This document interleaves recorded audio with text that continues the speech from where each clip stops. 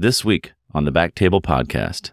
Endometriosis is a disease characterized by endometrium-like tissue outside of the uterus, right? And you'd circle B and you'd get that answer correct and you'd move on.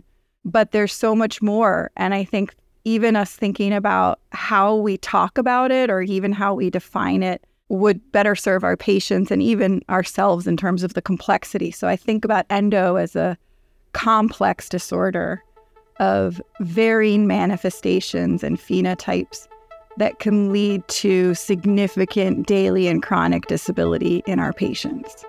And so that to me is kind of a more accurate definition of endometriosis than we would have seen back in med school.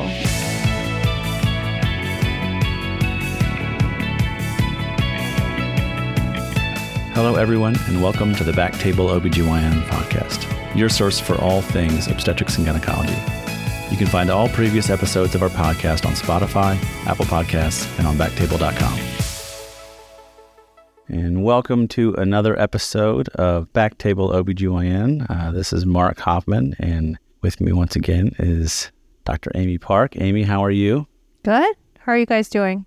Good. And we have another great guest today, Dr. Isabel Green, an associate professor of OBGYN at the Mayo Clinic, who is a minimally invasive GYN surgeon. She is the fellowship director of the minimally invasive GYN surgery fellowship at Mayo Clinic. And today we're going to talk about endometriosis and pelvic pain. Dr. Green, Isabel, how are you?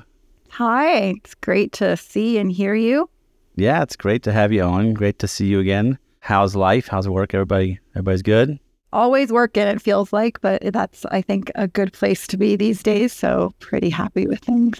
Yeah, well, you work with some good people, friends of mine, in an amazing division up there. So welcome to the show. It's great to have you on. Thanks so much for having me.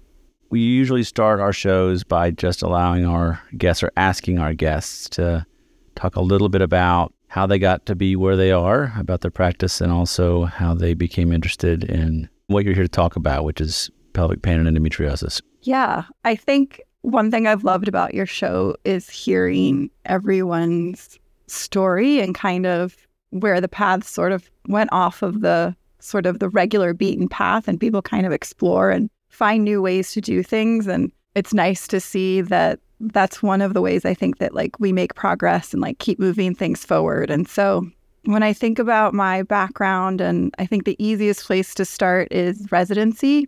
So I'll age myself a little bit. I went to residency in 2003. So just to kind of sort of set the stage, robotics really came into the picture for GYN use in 2005. The MIGS fellowship was, I think, really just starting to kind of like expand, and become something more mainstream. And so I had this incredible mentor who was a OBGYN that had shifted to GYN only and had been recruited to Hopkins to start a fibroid center. And he really had like the pulse on new technology, kind of new things in gynecology, and invited pretty amazing speakers to come. And at that point, we didn't have MIGS at all, at Hopkins. And so I became more curious, as to what was out there in terms of other surgical options, other treatments. And so as a third-year resident, I went to work with Cameron Najat in California. So I did an away elective there. And I really remember that was the first time when I called my mentor back and I was like, that was really the first time that I saw, full excision of endo with organ preservation. So really trying to preserve the uterus, trying to preserve the ovaries, not like en bloc resection, of endometriosis. And I kind of knew then that it was a game changer and something that I wanted to learn more and be able to do and be able to offer my patients. So went on to do fellowship and actually did fellowship at MedStar. So worked with Andy Sokol and Shrell. And then, after fellowship, I had done, so this is kind of that idea of like always trying to figure out how you can learn more, even if it's not sort of the same routine. So then after fellowship, I still wanted more of that excision surgery. I did a ton of fibroid surgery in fellowship, which was amazing, and I was very grateful. But I was seeing that like 30% of my patients with fibroids also had really bad endo, like the two diseases were going together in my patients. So then I went over to Atlanta and worked with Ken Cinervo. So did an away kind of surgical mini fellowship, mini elective there, and came back. So that was great. And I was really appreciative that the staff at Hopkins were, willing to help make that happen. And so I came back and kind of lived in that world for many years. I kind of felt like my surgical training was complete and could do the fibroids and the endo and help my patients that way. And did that for a while and then kind of started to notice some things. And I don't know if you two noticed this after being in practice for a while, but I started to notice that some patients that had complete excisions didn't respond the same as other patients. I started to see that the same treatments weren't working in some people. And I started to see that there were, I thought things beyond endo that was causing pain and beyond kind of the treatments that I could offer. And then that took me to the International Pelvic Pain Society and taking courses and really trying to expand my knowledge of pelvic pain and how it interplays with endo to really be able to meet the individual needs of the people I was taking care of. So that's really kind of the weird, very linear, right? So residency, fellowship, academic practice, but with these little side detours that I think were really essential to kind of help me see things in patients that I might not have seen without that experience. Didn't you go internationally, Isabel? I remember you did a stint somewhere in like Southeast Asia or something, right? Yeah. So then that's kind of, I'm like two people trapped in one person's body. So the other half of me is the passionate educator. So during this time that I'm kind of working on honing this surgical practice, I was also getting a master's in education for the health professions and was offered an incredible opportunity to go to Malaysia for Johns Hopkins and help them run a med school. So I did that as well. And then coming back from that, after about 7-8 years of post-fellowship, I sort of came to this crossroads of, this education half of me and this surgeon and clinician half of me. And the irony was that I never wanted to do anything half, right? That's why you do fellowship, right? You dig in and you learn more and you do more. I always wanted to be very high volume. So then about 8 years into it, I reached a crossroads where I said, can I really do 50% education? Can I take these jobs as an educator and still be a high volume robotic fibroid endosurgeon? And for me, I thought the answer was no, not to the level that I wanted to be. So then that's where I did this other amazing detour that I'm really happy with and has worked very well for me and might not for other people, where I switched to minor surgery only and do really high volume hysteroscopy. And then my clinical practice is still heavy in pelvic pain. I'm the physician lead of our pelvic pain clinic. And I have an amazing team here, so I still get to, have my partners that are doing advanced endo excision. So I still feel like I can get my patients what they need and still do education. Kind of like have it all by having a team-based model around me. That's incredible. And I'll say this, one of the joys of my practice, of my professional career, has been surrounding myself by people who do well what I do poorly, and allowing me to be successful. And my whole job is just to make them feel valued and to say thank you every day and be so grateful for them. But honestly, finding people that you can work with every day that genuinely enjoy the things that you enjoy and sometimes enjoy the things you don't, so you don't have to do it. But to share that goal is a years-long build, and you have a great team up there. I mean, I know them all pretty well. I had heard through someone who had interviewed there that Mayo Clinic has a very unique, systems-based model. So it is really, truly multidisciplinary. My colleague is an infectious disease, repro infectious disease. So she would be on a team with infectious disease and gynecologist, and that would be the team, as opposed to gynecology and ID or something like that. Is that how your team is structured? So I think that it approaches things in terms of trying to have team-based care within your group. So we partner really closely with like our nurse practitioners, our nurses. So sort of everyone is engaged to the highest level they possibly could be to help us with caring for patients. So that's the first kind of level of integration. And then the other level is across disciplines. So our team, which consists of surgeons like myself that might do more of the minor surgeries, some surgeons that would do BSOs, other types of MIGS type surgeries, and then full stage 4 endosurgery, so sort of a spectrum of surgical practice. And then we'll have, sort of integrative relationships with colorectal, with urogyne, I think similar to other institutions.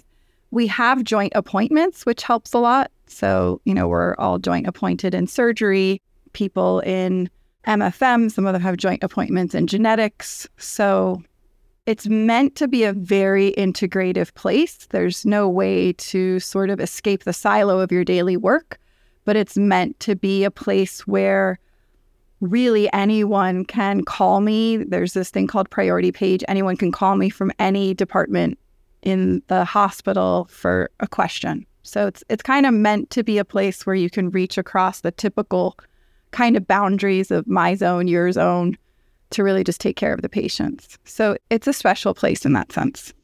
I mean, what I've read about the Mayo Clinic, the Mayo Brothers, and how they designed it, and sort of my limited reading about health systems and building these hospital systems is, how do you get, the story someone told me is, how do you get doctors to move to Rochester, Minnesota? And it's make it really nice to be a doctor. It's allowed people to do their jobs and take care of patients and focus on being a doctor and leaving the other stuff to other people to do it well. And so that's been a story I've heard for years. And it sounds like from what you're saying, it sounds relatively accurate. Yeah, it's in a way it makes my job easier, but it mostly is focused on maximizing sort of the output for the patient and the outcomes for the patient. So my patients do better if I'm able to answer the questions that I need to answer on the portal and see them in clinic, while someone else can do things that I could also do, but they can also do and probably do them a lot better than me. So it kind of frees us up to be in our role and not have to borrow so much. Operating at the top of your degree, in a sense. Yeah. Your training or whatever it is. Yeah. So it's a special place, and getting here, I think that's why I said this may not have worked for everyone. But coming here, because I have this incredible team around me, I remember 8-hour surgeries, and my, right SI joint remembers those surgeries for sure. And I can still offer them just through this incredible team. So it made that decision, I think, to move away from major surgery and not feel like everything you do is going to waste, right, when you give something up. And felt like that, I hope, has just made me a better clinician and a better pelvic pain provider, because I've been there. No, I think, and we've touched on those topics a little bit in prior shows, and we could probably make an entire show just about tailoring one's career and trimming and all the things that we don't talk about when you do a fellowship and how different it can look. But maybe for another episode. But, what I really wanted to spend time, I know because your time is so valuable, what I really wanted to hear from you today was about endometriosis, which is a disease that, as a MIG surgeon, I see a lot. I think many of us feel that we're inadequately treating patients, or that we just don't have enough, whether it's knowledge or tools in the toolbox, or probably all the above. Let's start sort of from the very basics, though, from what do we know about endometriosis? What causes it? How can it present? And then we'll get into some treatments. I know we have a lot of stuff to talk about. Well, I think you've acknowledged one of the challenges with even describing and characterizing endo, which is that what we know of it is based on not the most incredible research, not the most in-depth studies and understanding. And so whenever we start to define something, I think it's good to acknowledge the limitations in the information that is going into these definitions and into these guidelines and into these treatment plans is based on not perfect, and definitely not perfect, but also probably inadequate research and knowledge. So it's almost like when you're doing a meta-analysis, right? The data in will determine the data out, right? Good data yields good data. So I just think that's important to kind of acknowledge from the beginning. And then when I think about defining endo, I think about like sort of that multiple choice question answer from med school, right? So what is endometriosis? Endometriosis is a disease characterized by endometrium-like tissue outside of the uterus, right? And you'd circle B and you'd get that answer correct and you'd move on.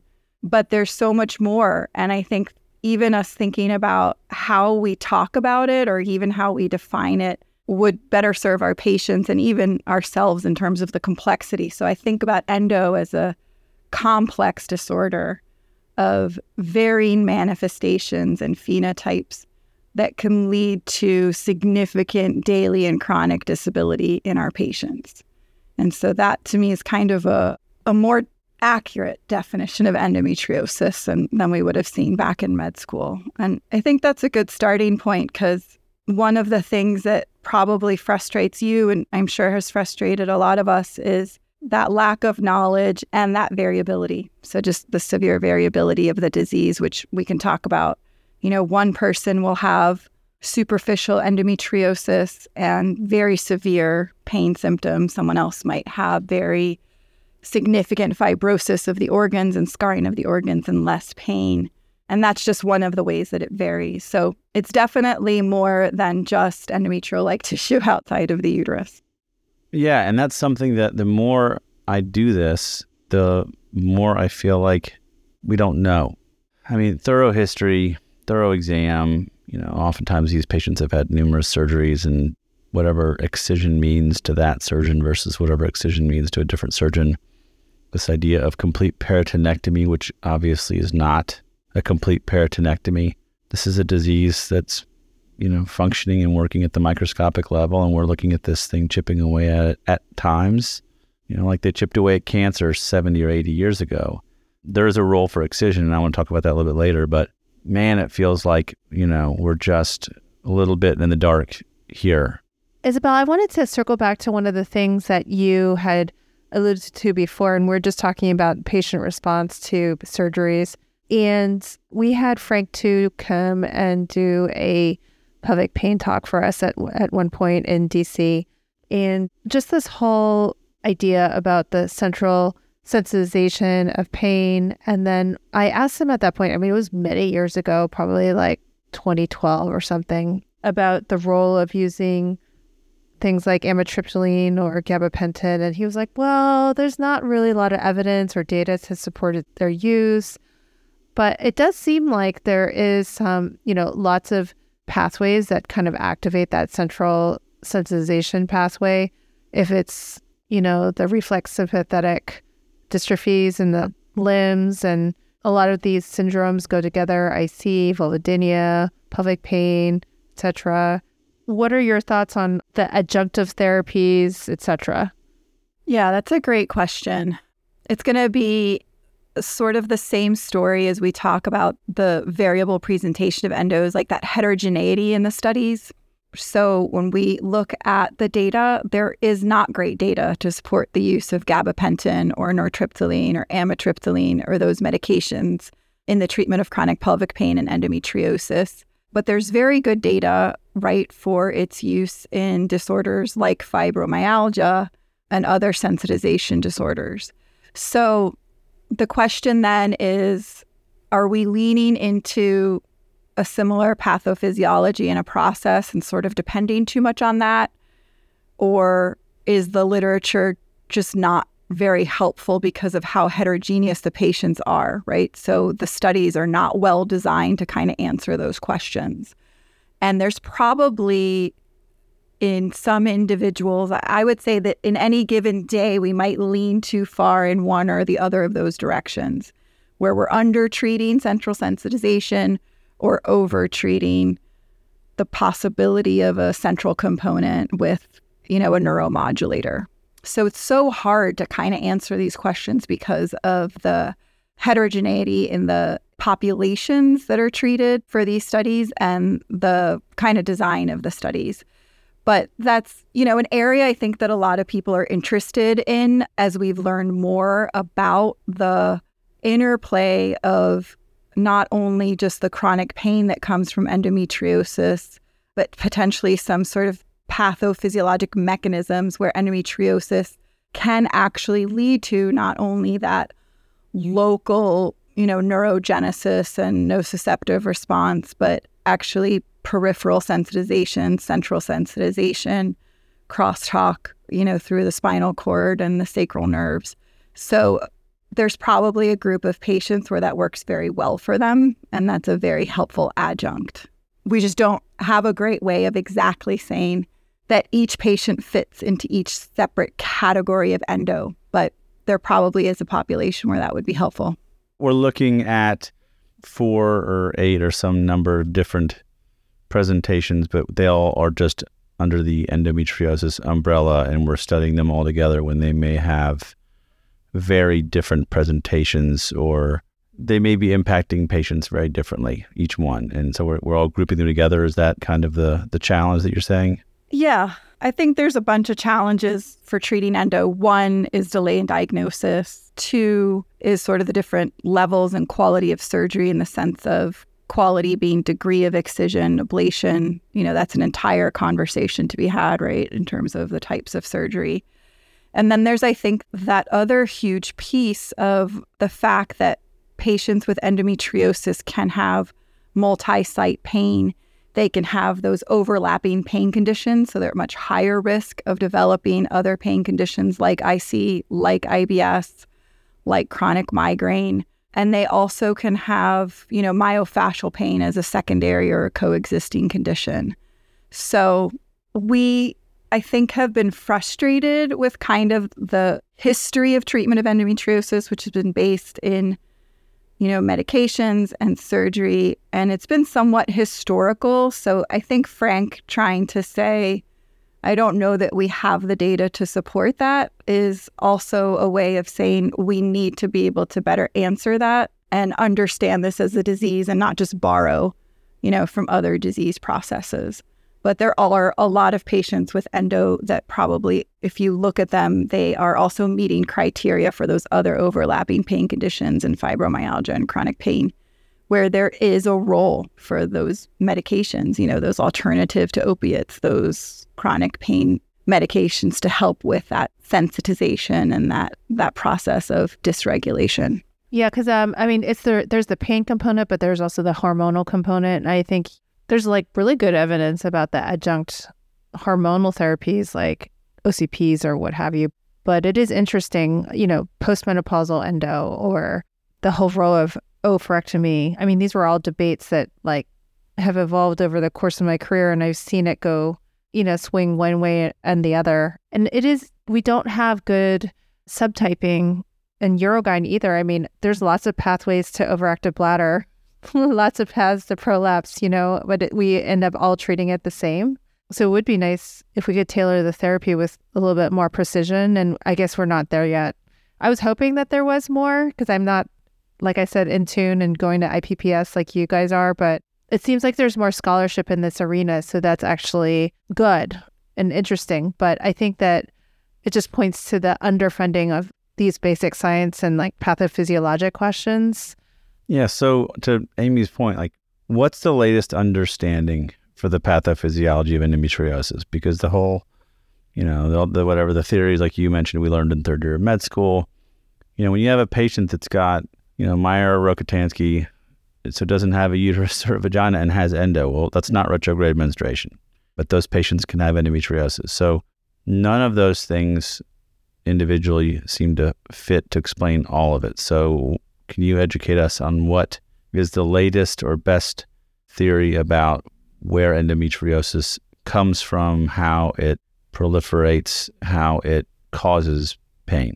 Yeah, I wish I had a really good answer for that. So thanks for that difficult question. But it's funny because we keep saying it, is that it's probably different in different people, right? So when we look at the studies of retrograde menstruation, that doesn't make sense for people that don't have retrograde menstruation, and doesn't make sense for the 80% of people that probably have that every month, but then don't end up with endometriosis. So there's some great work. And if we can sort of keep developing these pathophysiologic mechanisms, then that will hopefully lead to better diagnostics, right? Better therapeutics. But some interesting work in genetic susceptibility, which is probably a small percent, differences and sort of dysregulation that happens. So with inflammatory cytokines, sort of autoimmune dysregulation. And these are all sort of really broad general ideas, right? And so I think you could bring a basic scientist on to talk about which cytokine and, which different specific biomarker. But it's good and exciting to see that is an area of research right now. So looking at changes in the immune system, looking at changes in angiogenesis, the development of, it's almost like it's cells that are converting and acting like malignancy without a malignancy. So there's so much, I think, there to learn. And I feel like when I am reading the manuscripts and the papers, I am barely touching the surface, so it's almost like I depend on our basic science colleagues and the people that are doing the research to look at, which biomarkers could be useful. I think that's incredible. I probably, I can't answer the specifics of it, but just it's complex. And that's the most, I think, challenging part for those of us that do this is patients, you never want to tell a patient, I don't know, but I do it all the time. I just say, no, we don't know where it comes from. Chronic pelvic inflammation. So are the changes that are coming to the nervous system or the, or the soft tissue and the fibrosis, is that coming from the endometriosis? Is that like what's causing what? And it's hard to understand any of it when we don't know the pathophysiology. We don't know where it begins. And I think that's something that it'll be an exciting day for me. Hopefully it won't be too long when we start to understand better where this is coming from. Knowing that this is a mysterious disease, one that presents oftentimes early but is diagnosed late. Why do you think that delay comes? Is it just simply we manage patients medically and they don't actually have the diagnosis with surgery till later? Do you think women aren't being heard? Do you think it's all the things? Why is this such a challenging disease to diagnose? Yeah, I think you're right in that it's probably a combination of factors, and that a lot of our research depended on actual official surgical diagnosis of endo. So that's even already thinking about that. Our understanding of this disease are only people that ultimately kind of went to have surgery. So that's already kind of this interesting lens in which to understand an illness. So the big challenges with endometriosis are the fact that, we talked about this earlier, there can be a variety of symptoms. So someone might have very painful periods, not just a bad period, a very painful period that leads to missing work, missing school, things like that. Another patient might have pain that exists outside of the cycle, so non-cyclic pain, so, daily pain. So there can be different manifestations and different levels of sort of the number of days in any month that someone is symptomatic. And probably the irony is that we can be dismissive even when it gets severe to daily, and we can be sort of dismissive and normalize the symptoms when they're cyclic and, just monthly. So there's probably, a lot of patients that initially get treated for just dysmenorrhea and, are treated medically for dysmenorrhea with NSAIDs or a birth control pill, and don't really ever get to that diagnosis of endometriosis as the source of that symptom, right? Dysmenorrhea is a symptom, not necessarily, right, a disease. So we know that people can see 6 to 7 visits with their primary care provider before getting a referral, to a gynecologist. And it can take up to 12 years, especially for our young patients, to get these diagnoses. So I think part of it is that we're very used to treating the symptoms of endometriosis as almost a normal part of the menstrual cycle. And we're just going to treat the dysmenorrhea, but not necessarily reach that diagnosis of endo and then kind of hone in on that as a disease. And in a way, it's good that diagnostic laparoscopy isn't necessary anymore to treat endo, right? You can do empiric treatment. You can have a working diagnosis of endometriosis. But I think a lot of people are sort of stuck in this medical management treatment of dysmenorrhea before getting to endo.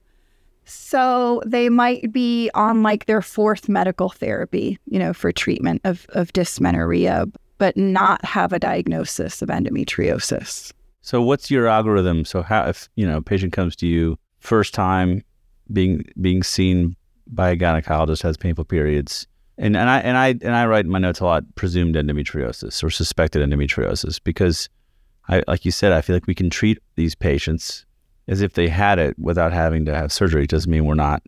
Those of us who do it, I feel like everybody's got endometriosis. It's just a matter of time until we find it. So again, what do you mean when you say, I guess, like should we be finding it sooner? Yeah. So this is a great question, I think, even to throw back at you in the sense of if a patient undergoes first-line treatment for dysmenorrhea, that would be medications. So a form of suppression. Birth control pill is usually the first line.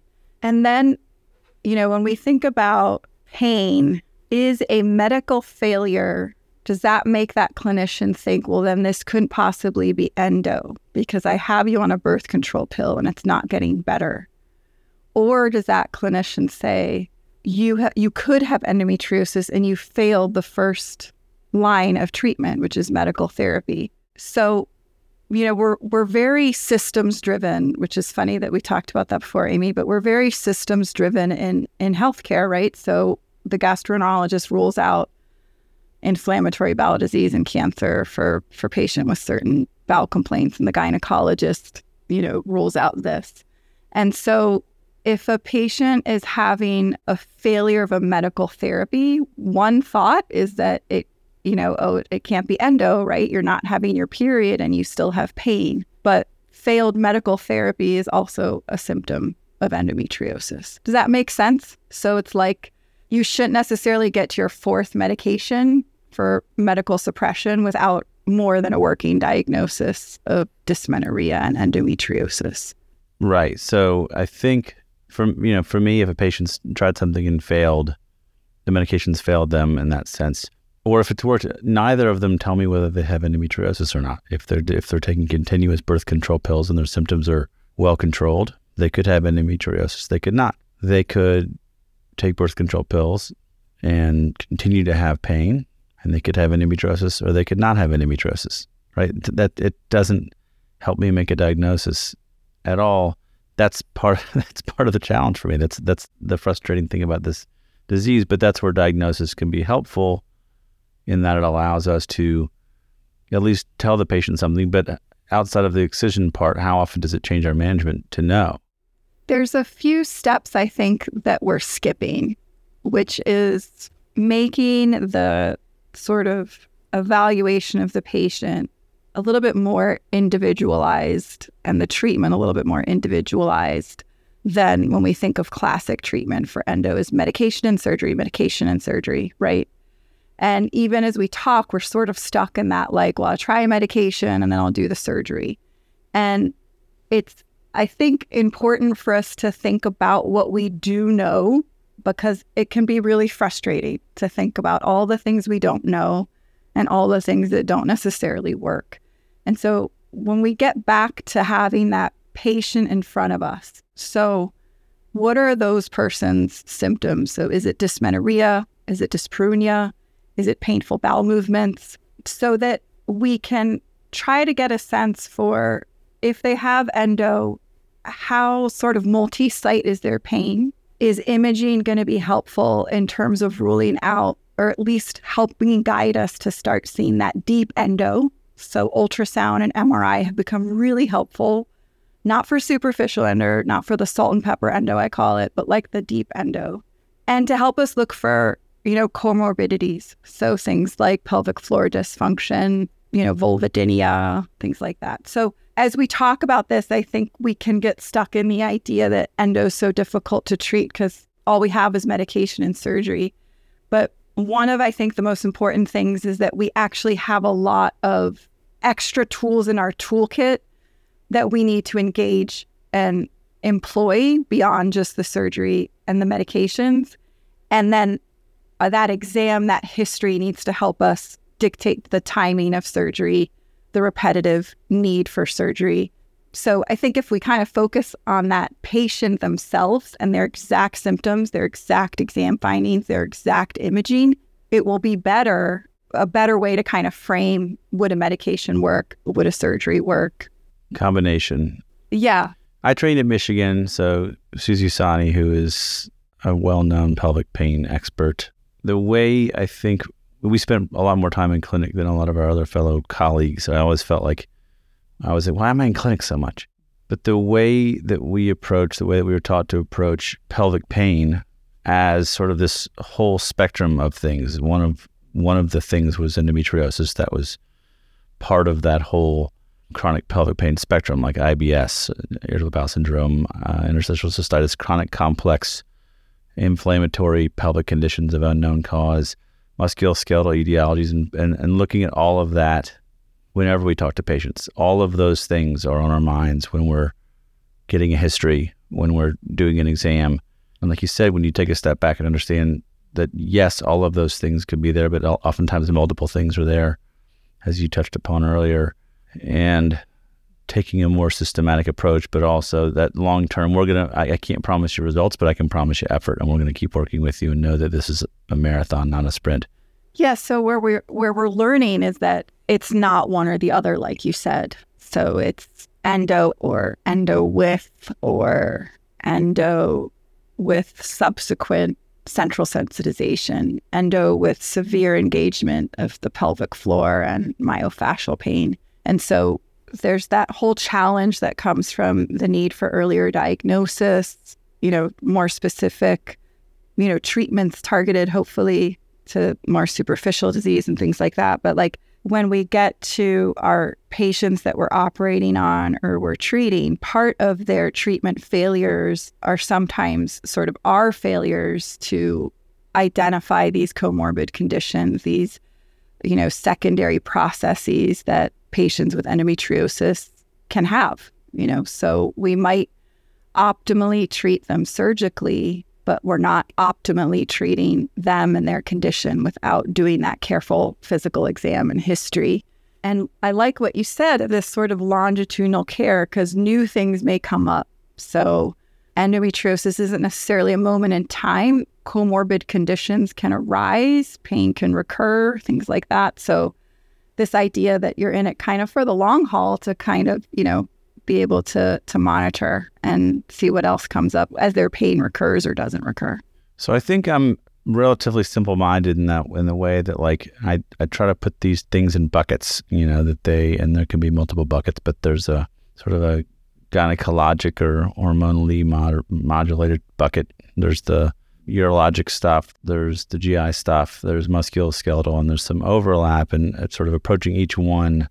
And so, you give a patient birth control pills and they'll tell you, I still have daily pain. The birth control pills don't work. Well, if you have musculoskeletal pain or pelvic floor dysfunction, the birth controls may not work. Your periods have stopped and your cyclic pain's better. And so let's go on to that next thing and kind of continue to work through things one at a time, throwing everything at someone. You never know what works. So it can be a very longitudinal treatment plan. But the patients, I think, that are the most challenging are the ones where, we've done surgery.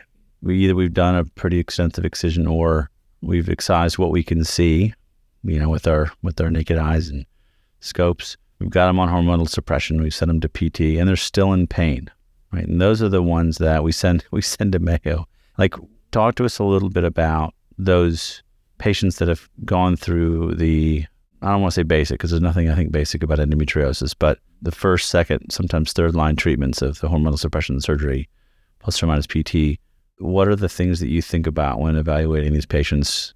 What are the tests that you order? What are the treatment options that are available to certain patients? Or when do you operate on them again? Yeah, those are great. And I think we've got buckets too in terms of, how to think about it. And I think one important part, and you probably see consults as well, is getting a sense for the prior surgery, getting a sense for the findings, the mode of treatment, the extent of treatment. That can be really helpful. There's a wide range in training for endometriosis surgery. Even within our small, even within MIGS, little subspecialty, there's a wide variation, a wide variability.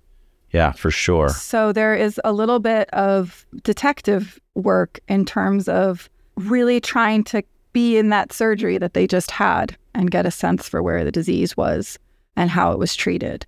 So was there a lot of disease that remained? Were areas ablated that might have actually been deeper endometriosis? So, the deeper levels of the endo maybe weren't treated all the way. So I think that's an important part, is to not assume anything, either positive or negative, in terms of outcomes related to surgery, and kind of get that information on your own. Another is, I think that it's pelvic pain to me is where the history and physical is incredibly helpful. And so we spend a good amount of time with patients trying to get a sense of the associated symptoms, other triggers, that might lean us towards something myofascial or a different overlapping pain condition that exists, coincides, sits on top of their endo, right? So it's not that you're trying to take away the valid diagnosis of endometriosis, but you're really trying to expand that differential to include those other possibilities. So a really thorough exam. And obviously, there's great videos and really great literature out there on a good myofascial exam of the abdominal wall and the pelvic floor. And then also getting a sense for that degree of kind of neurologic involvement. So peripheral sensitization, central sensitization. And I think that can help guide treatment in terms of, repeat surgery, optimizing, comorbid conditions and myofascial pain, exploring additional therapies that can be targeted towards down-regulating and working on the sensitization process. But part of that can include repeat imaging. And I think it's just always important for us to remember that repeat imaging doesn't rule out superficial endo or, really small disease of endo. So that's an important component. But as we do all of that, I think really letting the patients know that everything they experience is valid. If we don't think it's endometriosis in that symptom, it's not that their pain isn't valid. It's that we need to help identify those buckets, persistent disease that maybe we could still treat surgically, comorbid conditions and overlapping pain conditions, or a significant sensitization component. And those are all very valid contributors to chronic pain. And we're trying not to sort of, when you say it can't be the endometriosis anymore, it's incredibly harmful to a patient. First of all, who says that? I mean, that's hard to. I mean, I'm not. It's a rhetorical question. I mean, I have patients tell me things all the time, and I'm wondering who in the world would say these things. Well, think of just the amount of training we get in endometriosis, and depending on how often that's updated and things like that, it's a hard disease to fully understand its scope. And I think it's hard to keep in mind that there's something about endometriosis and there's something about pain that predisposes or can lead to these comorbid conditions. And maybe in many years, we'll learn about this as a systemic illness. And we've been thinking about it just as this thing in the pelvis, but it's a little bit more involved. Well, I tend to think that way, the latter, the more systemic. I think we're focused on what we can see with our eyes in many ways. The one manifestation we can see. Right. Yeah. Mm-hmm. But there's just so much we can't explain. We have the patients that we operate on, and you don't find anything. You take some biopsies just to have some path. And as a surgeon, you're happy for the patient when we don't see advanced endometriosis. But as the patient, they're oftentimes devastated when there's no findings for endometriosis because it doesn't explain all the trouble they're going through. I mean, just sitting with patients and talking to them and listening to their stories is sometimes just a powerful act, because people are suffering, and not being able to get an answer for your pain is something that can be debilitating emotionally in ways that compound the physical pain. Well, I think that the thing that I think about is like this whole concept of like the delay of diagnosis, and you have like a nerve injury, and then back in the days of transvaginal mesh kits or whatever, and pudendal entrapment, and then you get it right away, you take out the stitch, it's fine, and then but if it's greater than, I mean, we don't even know how long a period of time it takes, then it becomes a chronic problem. And then I see this like manifest in different arenas. I don't know if you guys read a couple weeks ago in the New York Times, there's that concept of weathering, like these Black teenagers, if they entered motherhood when they were teenagers, they were fine, but as they got older, the outcomes got worse. It's like your body undergoes this stress associated with all these like social determinants of health and whatever. And then, endometriosis is a true physical issue. And the more you travel down that path, the harder it is to reverse or what have you. And it's a big problem. And then I was talking about this with my resident in clinic many years ago. I came out and I was like, gosh, this patient is so negative in the doctors, but a lot of doctors can't. My residents and a lot of doctors do treat their patients with pain really poorly. And there's a lot of heterogeneity in the way the patients get diagnosed and treated and validated, like you alluded to earlier, Isabel. And all of that is like part of the art of medicine and doctoring. And it's tough. And I see all these gaps in our knowledge and our patient care kind of getting filled by the internet. They're going to Facebook and they're going to the groups to get advice, and it is very sobering, but also fascinating what's been bubbling up. And actually then you see academic literature analysis of the social media musings, which I also love, but it does give you, like, inform us of what's going on. Like there's stuff like, I didn't even think about this, and boo on me. I mean, I don't put in a lot of IUDs, but the pain with IUD insertion, and that's like became a thing on TikTok and Green Journal article and all these other things. And endometriosis is the same way. It's like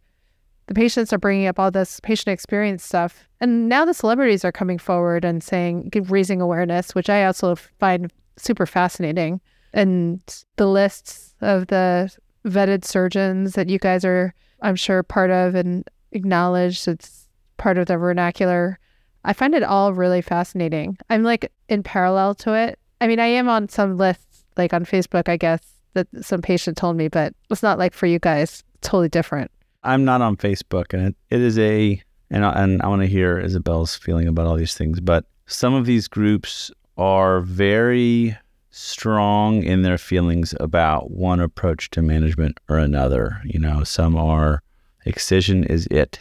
And if you don't do these massive excision surgeries, you're not managing endometriosis. And others, I mean, everyone has their feelings about it, which, look, this is coming from a place of pain and frustration and, failure from the medical system on these folks. And so I can see where this is coming from. But as a surgeon, with what we're talking about, how complex it is, it's hard for me to believe that there's a simple approach to managing this incredibly complex disease process. I mean, I think of all the data on surgery that exists, the best data is on excision of deep endo.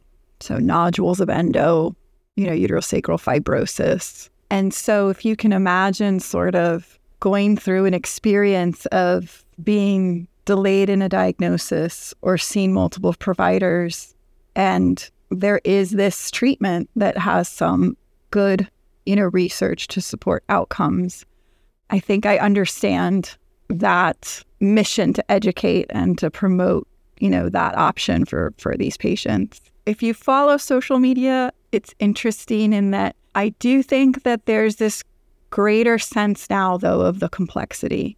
I think that wave is coming, and I think people are appreciating that even, excision of deep endo and fibrosis and scarring is helpful, but there are sort of extra abdominal manifestations of disease. There's other things happening that I think there's a greater understanding and sharing that it's a heterogeneous disorder and sort of not just solely explained or treated with the surgery. I think I get, though, that if you've had a lot of poor outcomes and poor treatments, and there is something that has evidence behind it. I think what's hard is that there's not great evidence in the world of superficial disease, right? And those are probably the patients that we understand the least because they have the smallest disease and significant pain and sort of persistent pain a lot of times after excision. But I think from a patient perspective, I understand it. And I think what helps is to talk to patients about what we do know, so we do know that if you have another overlapping pain condition, we know that the outcome of your excision surgery is less robust if we don't address those other sources.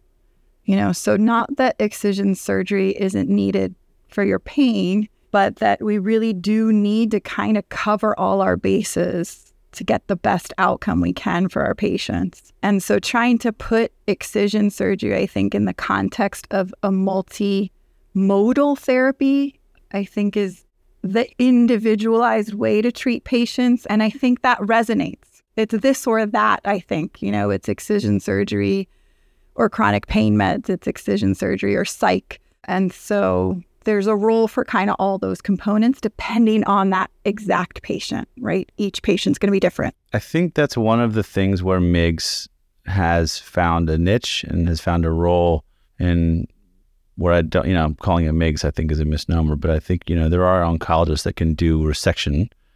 There are certainly many different types of OBGYNs who can provide birth control pills, but having someone that is dedicated to managing endometriosis as a major part of their practice and can spend the time and energy and effort to think about all of the different manifestations of the disease or many of them, of the other comorbid conditions, and can focus on all those things. And like you said, the marathon of managing endometriosis as opposed to like, I can do your surgery. Well, but that's not what this disease requires.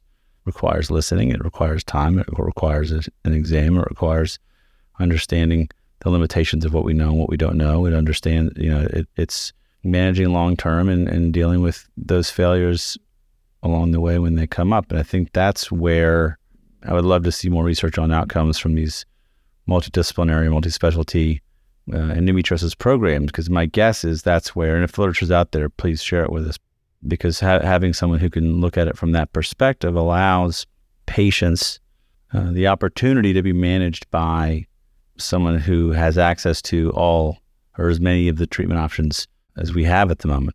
Yeah, I think we have good data to guide us that those questions that we've had as we've seen our patients, the answers were yes, right? So the answers were that one of our patients who also has, irritable bowel syndrome and chronic migraines is going to have a different outcome from surgery than someone who has solely dysmenorrhea and dyspareunia and undergoes surgery. And so now that we know that the answers are yes, that's true. Next is, that interesting question of what's the right combination of therapies? What's the right timing? I think as surgeons, a lot of us think that get rid of that pain generator that we can see, feel, touch, excise first, and then continue with the patient on the journey of physical therapy and other things. But I think that's an interesting question. And there's some trials on, physical therapy, pre-treatment, post-treatment, surgery in combination with cognitive behavioral therapy, things like that. And again, those studies will only be helpful if they have a, more homogeneous population that's well-defined to really describe a phenotype of endo and chronic pelvic pain, not sort of all comers. Because a lot of patients probably don't need it necessarily. So I think the literature is telling us that yes, there are differences. And now the next step is how does that change how we treat and in what order we treat and things like that. So there's so many questions at the beginning. So like, how could we diagnose endo more accurately without surgery? And, that's the research of biomarkers, which is exciting. There's some interesting stuff coming out of Yale in that regard. And hopefully that will pan out further. And then there's the complexity sort of at the other end once people have chronic pain disorders and overlapping pain conditions and sort of the questions there. And then to me, I think that middle world is those patients where even that first good surgery doesn't yield the response we're hoping for. I really hope we can learn more about that disease process and have more than the medications and the surgery to treat them with. Isabel, you've given us a lot. It is such a complex disease. I know you're busy. We don't want to keep you all night. I feel like we should have like parts 2 through 6 of this conversation. But I think it's important to know that there are people out there like you that are trying to understand this complex thing. There are people out there that are trying as hard as they can to figure out where endometriosis comes from, how we treat it, working in conjunction with other great dedicated surgeons. I mean, I'm very lucky where I am. I've got a colorectal surgeon who is like, let's figure out endometriosis together. Like, he's just in it to win it. He's not like, ugh, I got to come over and help them. I mean, like, genuinely cares. And there's a lot of people out there that do. And just coming on to Backtable and sharing what you know and your experience and about your practice and is extremely valuable for those of us out there that are exposed to endometriosis, that are exposed to patients that have these things, and to bring awareness. And so those of us who do this, it's all we think about, but out in the community, if nothing else, to maybe have them think about endometriosis sooner in their evaluation, differential and referral and those kinds of things, I think can be really powerful. So your time is valuable, we know, but we're so grateful that you've made the time to come on and talk to us about endometriosis. And again, I feel like we could go on for days about it, but we just want to say thank you so much for taking the time to talk to us. Thanks so much for having me. I think that I'm grateful that we're having conversations about all the things that we need to learn and do better for. And I feel like we're at a turning point, and hopefully we'll get additional research funding to really start to work on answering those questions.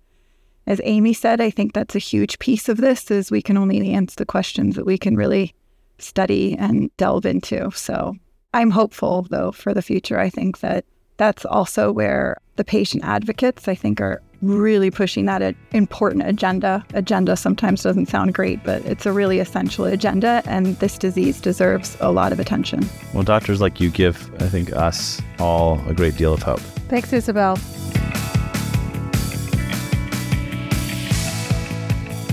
Thank you so much for listening.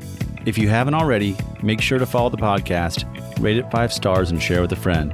If you have any questions or comments, direct message us at _BacktableOBGYN on Instagram, Twitter, or LinkedIn. Backtable OBGYN is hosted by myself, Mark Hoffman, and Amy Park. Our audio team is led by Kieran Gannon, with support from Josh McWhirter, Aaron Bowles, Nick Shellcross, and Ness Smith-Savadoff. Design and digital marketing led by Brian Schmitz, with support from Taylor Spurgeon-Hess and Yvonne Orgodzinsky. Show notes and social media by Jody Lenora. Administrative support provided by Jamila Kennebrew. Music written and performed by Scott Baby Daddy Hoffman. Thanks for listening, and we'll see you again next time.